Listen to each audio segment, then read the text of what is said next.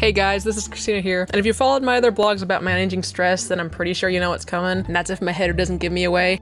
So let's get this thing going. So procrastination is one of the biggest things that stress me out in my life. Picture this, you guys, all of us, we're college students. We walk into classes on Monday, and we find out we don't have anything to do for a week. It's the best feeling in the world. I got nothing to do for a week, guys, come here, video games! Ugh. By the time Tuesday, Wednesday, Thursday, Friday classes come around, same thing, rinse and repeat.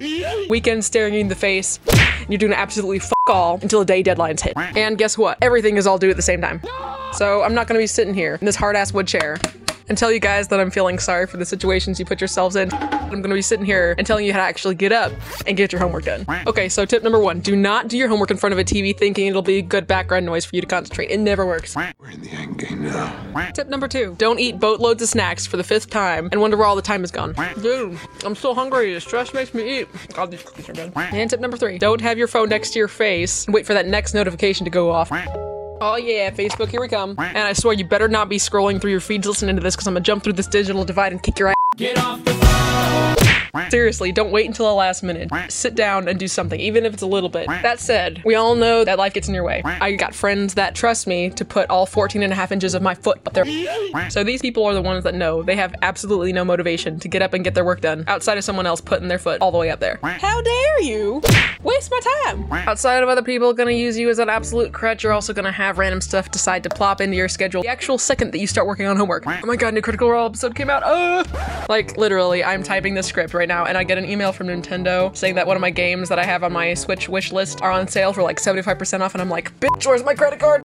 I literally just spent the next 3 hours doing absolutely nothing. Pro Gamer Panda tip. I use procrastination as a rehearsal period. So story time. No! Last summer, I decided to design a deck of cards for a piece of advertisement for a fake pizzeria for absolutely no reason than to just see if I could get it done, right? And yes, it was intended to be like submitted into a judging competition, but point is, it wasn't necessary. Try! So yeah, I had all of about 4 months, like a whole semester to work on this, but I actually didn't do anything until 2 weeks before the submission deadline for this competition.